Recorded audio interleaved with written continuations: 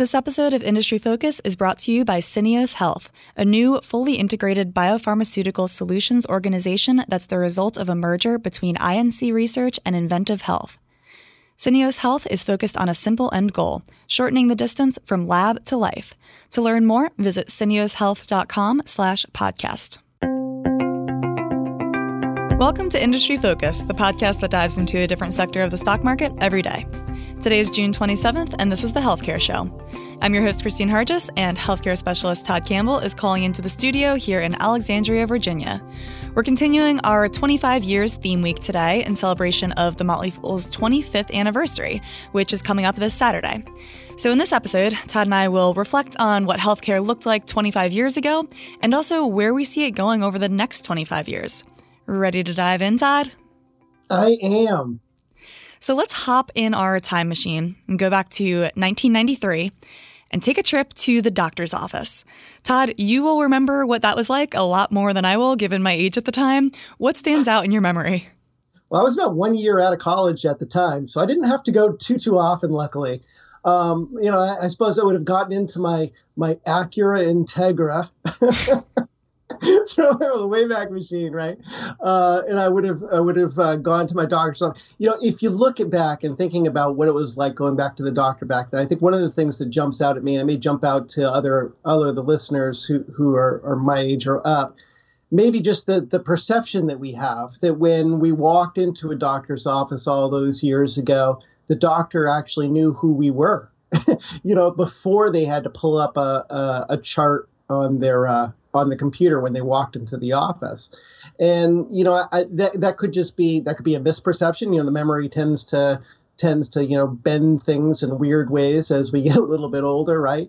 But I felt that, assistants weren't doing as much as the work in the actual office. I mean, you waited in the waiting room just like you would today for a relatively long period of time.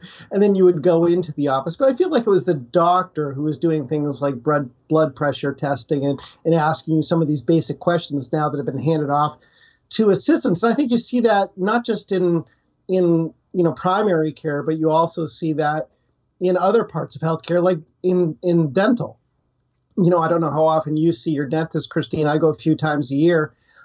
Most of the time that I spend in the dentist chair, I'm talking with my hygienist, not my dentist. And I feel like, there's a lot of reasons for that. And I'm sure we're going to get into it, but it definitely feels to me like, over time, doctors have become more time strapped, and that could be one of the biggest trends or changes over the last 25 years. Yeah, and I'm not sure if it's because there are fewer doctors out there now or if there's just a greater demand for healthcare, but it certainly seems like that is the case. And if you just look at the demographics of our entire society, where people are getting older, they're living longer, a lot of diseases that used to be a death sentence have become more manageable to the point where they're chronic conditions, and it just requires a lot more healthcare.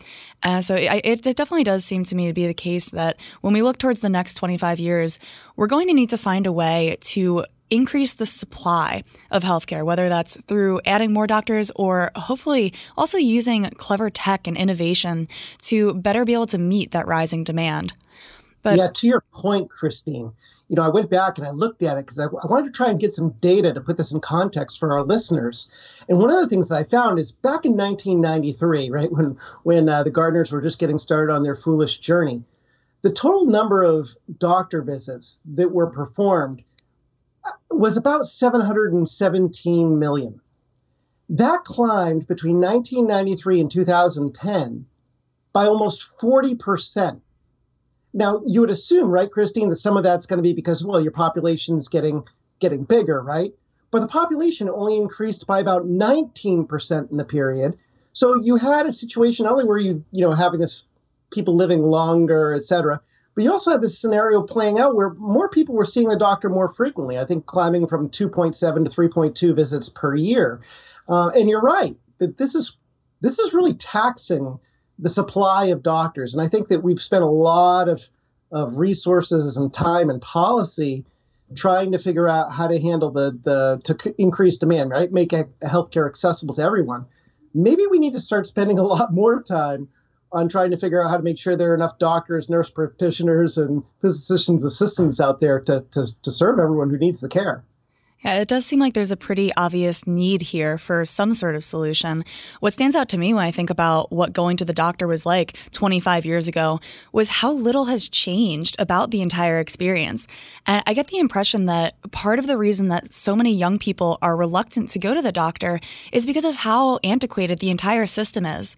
We're used to technology meeting us at the level that we want to be at in so many areas of our lives. I can book my fitness classes online, but I can't book my annual checkup online with my doctor. Facebook seems like it knows everything about me, but then when I go into a doctor's office, I still have to fill out my date of birth and all these other very basic facts of my personal information on physical pieces of paper. Look at consumer goods, too. For example, when I want to buy my paper towels or anything, I can very easily price shop. I can go online and I can compare prices from place to place and get a very easy quote. But you can't do that for medical services and for medicines themselves. So it really does seem like in all of the other sectors, these pain points have been greatly diminished, if not completely eliminated, except for in healthcare. And so when I look at the changes that could be on the way for the next 25 years in healthcare, I think the best thing we can do is look to other sectors for a hint of how exactly will the new trends take place and how will other sectors handle the transition to an advancement before it makes its way over into the seemingly much slower healthcare sector. And healthcare does move more slowly. There's no getting around that. I think one of the main, drivers possibly of some of the changes and the disruption that we've seen over the last decade or so has been forced by regulatory change. I remember the HITECH Act and some of these things we've talked in the show about before, just trying to encourage with carrots and sticks practices to go out and actually institute some of this technology. But again, there's that old saying, we can do it fast, we can do it well, we can do it cheap, pick two. When it comes to healthcare, you're talking about, a doctor-patient relationship where that's where the focus should be. And a lot of what technology does is aimed at, streamlining or potentially coming at odds with increasing the amount of time that you spend with your patients on coming up with real solutions. And I think there's a dynamic there at play that just forces a slower adoption rate of some of these things because people want to push back and say, no, I want to be able to have that close interaction with my patient.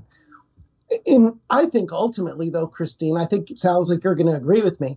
You're going to have to approach these kind of innovations if you want to be able to handle the demand that we're going to see from patients, right? People are living longer.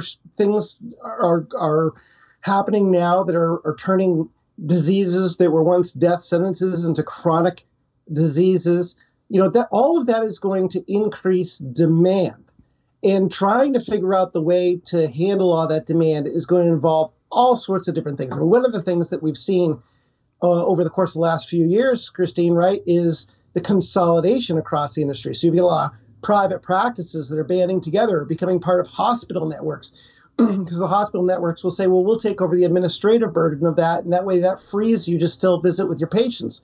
But at the same time, these are now viewed as profit centers because of all the complexity that's associated with the industry and the way payments are generated. So the hospital systems are saying now, well, you need to schedule a patient every 11 minutes instead of every 15 minutes. And that makes that's creating so many different stresses throughout the system and the way healthcare is provided to Americans. You're right that there is this sort of tension between how can we automate things and make them more efficient and how can we keep things high touch and a good experience for the person. And I want to go back to the reluctance that you were talking about where people don't want to spend more time with a computer as opposed to their doctor. And I don't think that that's something that's unique to the healthcare system. You saw some reluctance, say, with the rise of e-commerce where people were like, no, I don't want to buy my clothes from Amazon. I want want to go in the store and touch them and try them on. But slowly but surely, people were won over by the convenience of this easier, simpler online interaction. And I think that we're seeing that unfold in healthcare, specifically with telehealth. We've talked a little bit about a company called Teladoc on this show. And I think that this is something that will be a trend that really takes prominence, not even in 25 years, but maybe over the next 5 or so years. More and more employers are offering insurance plans that give you access to telehealth. And I think people are starting to recognize that there are so many reasons why you would prefer a telehealth visit over actually having to go into a medical office.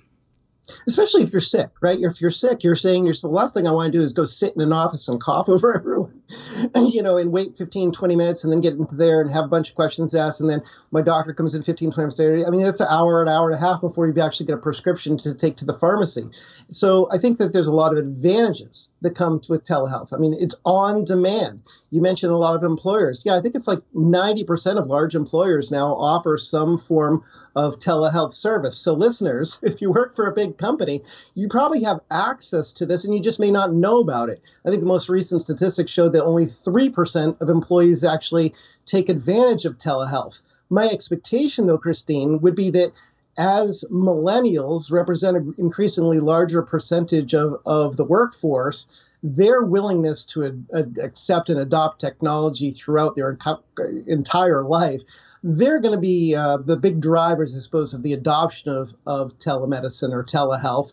And, that would be potentially huge for a company like Teladoc. I mean, they say that their addressable patient market is something like 57 billion. Yeah, I think last year their sales were only 233 million. So, I mean, there's a tremendous opportunity for time-saving solutions like that. I also, Christine, think another one of these solutions could be increasing use of virtual reality type devices, which can obviously help on the supply end by training more doctors and more healthcare providers, but can also help patients by providing them with greater insight into different healthcare issues and other technologies and medical devices. I mean, we've talked in the past about diabetes and some of the things that are occurring in diabetes with the artificial pancreas and different things that are allowing us to better monitor and track our disease, such as healthcare wearables. All of those things are providing so much information that I think will be used in exciting ways to maybe automate a lot of the healthcare that we're provided. And I don't mean that in a bad way. I mean, say, taking over a huge population of data and being able to find best practices that can just be rolled out very automatically and more efficiently to have better outcomes across the entire population. Yeah, the broader trend that you're speaking to here is using tech to assist human decision-making and execution.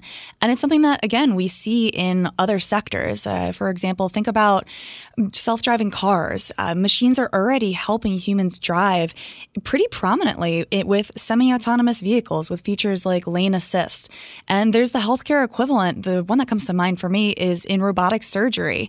Intuitive Surgical has their Da Vinci surgical systems, which help surgeons perform their surgeries better. And of course, this leads to better outcomes for the patients and shorter stays in hospitals.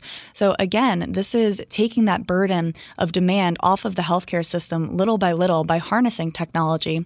Another one that I want to emphasize is artificial intelligence. Todd, you talked a little bit about making better use of data, and I think that's huge. I really want to emphasize that there are so many applications of AI in healthcare. The one I'm most excited about is in diagnostics and using better data, better information, and harnessing everything that computers can do now to make better diagnoses. If you think about how many false positives occur across a bunch of different indications, I feel like there's a huge opportunity there to bring those numbers down and be more precise. Fields in radiology and dermatology, I could see ophthalmology, all of these are really ripe for layering in machine learning, deep learning, and AI power to be able to drive efficiencies. Yeah, it's almost like a trend towards predictive healthcare, right? So they're taking it one step earlier. So it's not just preventative, it's predictive, where you're able to take a look at some of these insights into DNA or whatever and be able to come to some decisions early on about what kind of health crises we may face over our lifetimes, and then be able to intervene before, we even can suffer any of the symptoms. All of those things could play in. I mean, you mentioned robotic surgery. That's a great example. I mean, obviously these robots aren't doing the surgery themselves yet, but they are assisting. And when they're assisting, they are reducing complications, which means, fewer readmissions and better outcomes for patients and payers. And I think that there's a lot of different opportunities to do that by, blending together, I guess, wearables, data collection or recording, the reporting of that data, the analysis of that data, and then, of course, coming to the conclusions from that data on what the most appropriate treatment should be. I think the next 25 years, we're going to see the pace of innovation in healthcare be much faster than it was the last 25 years. Absolutely. And we'll be right back with more after a quick word from our sponsor. This episode of Industry Focus is brought to you by Syneos Health. Bringing a new drug to market is getting tougher and tougher. At Syneos Health, they're changing the game. As a result of a merger between INC Research and Inventive Health, they have created a unique business model that allows clinical and commercial disciplines to work together, eliminating traditional process obstacles and delivering something they call biopharmaceutical acceleration. Helping their customers accelerate the delivery of important therapies to patients, Syneos Health is focused on a simple end goal, shortening the distance from lab to life. To learn more, visit syneoshealth.com/podcast. All right, we've already spent a bunch of time speculating about the future and the next 25 years, but now we're going to get back in that time machine once again and go back actually a little bit more than 25 years to the launch of the Human Genome Project. This kicked off in 1990, and it was the beginning of a tidal wave of advancement in gene sequencing. Todd, can you give us a primer to begin with about what that project even has to do with anything? Well, DNA is like a blueprint for how our bodies work. And our understanding of how our bodies work really has been quite limited up until the 1990s, when they engaged in this massive program to go out and try and sequence the entire human genome and be able to, I guess, map it out in ways that allow us to then dive in and look for discoveries in what genes produce what proteins, and how can we manipulate those genes in ways to come up with treatments or personalized or precision medicines, which is where we are at today. At the time, it was just a massive undertaking. I mean, the costs that were projected to be associated with putting this project together stretch into the billions of dollars. And we're talking about a decade worth of research to do something that I suppose now you could do in with a flip of a switch. But at the time, incredibly game changing. And now the fruits of that labor being borne out, one of the most important, I think, projects undertaken in the last 25 years. Absolutely. That project got everything started when it came to a better understanding of the human genome. And so that was a publicly funded project. There are also private efforts at play here. In 1998, a company called Solexa was founded, which was eventually bought out by Illumina, another name that we talk about on the show all the time. They purchased Solexa in 2006. And something that Illumina's investor materials reference all the time is something called Moore's Law, which is this concept borrowed from the tech world. And it has to do with the processing power of computers roughly doubling every year. And so it's basically just a benchmark of an incredible pace for progress. So Illumina references this pretty frequently because their technology has outpaced Moore's Law, which is already held up as the standard of incredible pace for advancement. And they've done even better. And so their most recent sequencer that they launched just this year holds the promise of a $100 sequence, which when you think about the fact that the Human Genome Project costs roughly $3 billion, that is just an insane advancement. And it gives us a really fun platform to then talk about our projections for the future. What are we going to do with all this data? $3 billion. And now we're talking less than $1,000. I mean, that's just amazing. It just goes to show you in one way how big spending up front can spark an entire development of an industry, and an industry obviously now that's resulting in the development of incredible advances in patient treatment across a number of different diseases. Back in 2001, Francis Collins, who at the time was the director of the National Human Genome Research Institute, the people behind this project, he described the work that they were doing as a book, a history book, if you will, a narrative of the journey of our species through time, a shop manual with an incredibly detailed blueprint for building every human cell. And it's a transformative textbook of medicine with insights that will give healthcare providers immense new powers to treat, prevent, and cure disease. And that was in 2001. And now today, in 2018, we're already benefiting from the launch of gene therapies. They're revolutionary in what they're doing for patients. Luxturna, which you and I, Christine, have talked about on the show before, jumps to mind as one, a gene therapy that's used to restore vision in people by replacing a gene that is mutated and faulty with one that works properly. And we've also seen advances in gene therapy in cancer care over the course of the last year, the approval of Yescarta and Kymriah, CAR T drugs that actually take T cells out of patient bodies, re-engineer them, and then put them back in the body so that they can go out and find and destroy cancer. I mean, it really is quite a remarkable decade, of discovery that's now, proving out into these treatments that I think, are going to really just be life-saving for so many people. And that pace is going to accelerate, Christine, I think. I agree. And I also think that there are consumer applications that you'll see coming out every single day at a really incredible pace. When you think about how gene sequencing stands right now, most people are getting this information through companies like 23andMe, and they're mostly interested in their ancestry reports. But more and more applications are becoming available. Things like your physical fitness or things like dietary responses in your body that maybe you didn't know about until you were able to receive this data. Illumina actually founded a company called Helix, which its whole goal is to create this central repository where it has your sequenced genome, and then there are apps layered on top of it where if you want that information about maybe genetic information about how you should restrict your diet or what have you, that could be an application that kind of sits on top of that central repository, and you can access it to get the information that you want.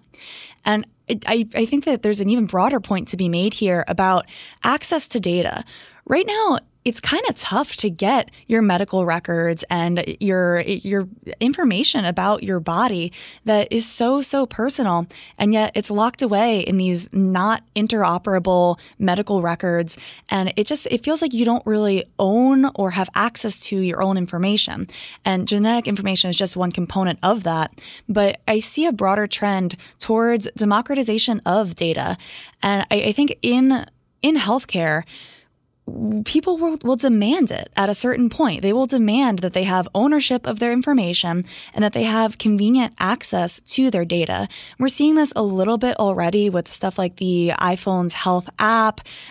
We're seeing more and more companies that are interested in fixing the EHR space and making it so that your medical records are able to talk from one doctor's office to another. But I think we still have a long way to go. We absolutely have a long way to go. I want to say it's kind of embarrassing given the access that we have to data right now on our personal lives, how easily we can share that with everybody, both intentionally and unintentionally, right, Christine? I think one of the things that we're going to have to try and figure out is almost like some sort of a blockchain type system for allowing that access to be verified, and then, freeing all that information to flow without having to have, say, a HIPAA release signed by every single person who may view it. You could go into a blockchain and say, okay, well, there's a HIPAA release here. It's obviously been approved for everybody. And then being able to share that across any kind of system to try and come up with some of these these developments. I have a hard time believing, Christine, that that's not where we're heading, that we're going to be eventually in a world where everybody's going to have their genomic profiles somewhere, right? That we'll be able to analyze that genomic profile for early intervention into disease, preventative or predictive, and that all of the data is going to be able to be leveraged by AI in ways that allow us to make sure that the right treatment is getting to the right person at the right time.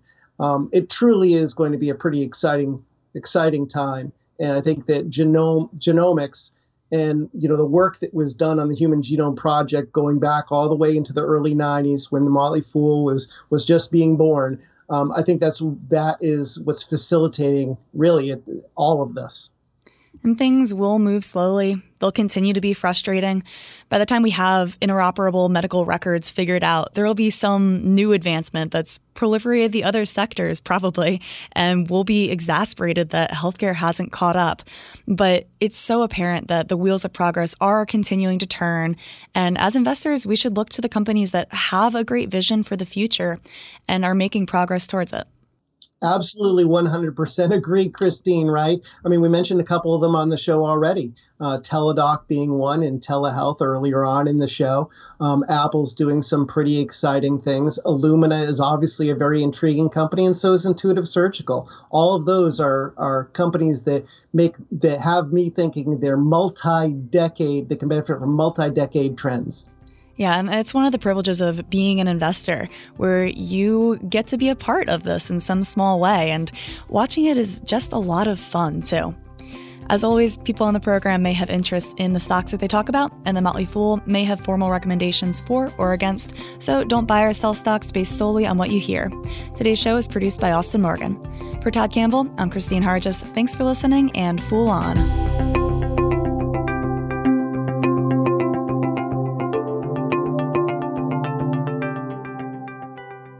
These days, bringing a new drug to life is getting tougher and tougher. It can take billions of dollars and a decade or more to bring an experimental drug from molecule to market. And only 1 in 5 marketed drugs ever achieve revenues that match or exceed R&D costs. At Syneos Health, we're working to improve the odds. The result of a merger between INC Research and Inventive Health, Syneos Health is the only company purpose-built to create what we call biopharmaceutical acceleration. Our unique business model allows the clinical and commercial disciplines to work together from the start, sharing critical data, insights, and knowledge. The Syneos Health approach creates success by eliminating traditional obstacles and smoothing the process at every step along the way, from clinical trials to FDA approval, branding and marketing to patient adherence. Every day, Syneos Health is focused on a simple end goal, shortening the distance from lab to life. To learn more, visit syneoshealth.com/podcast.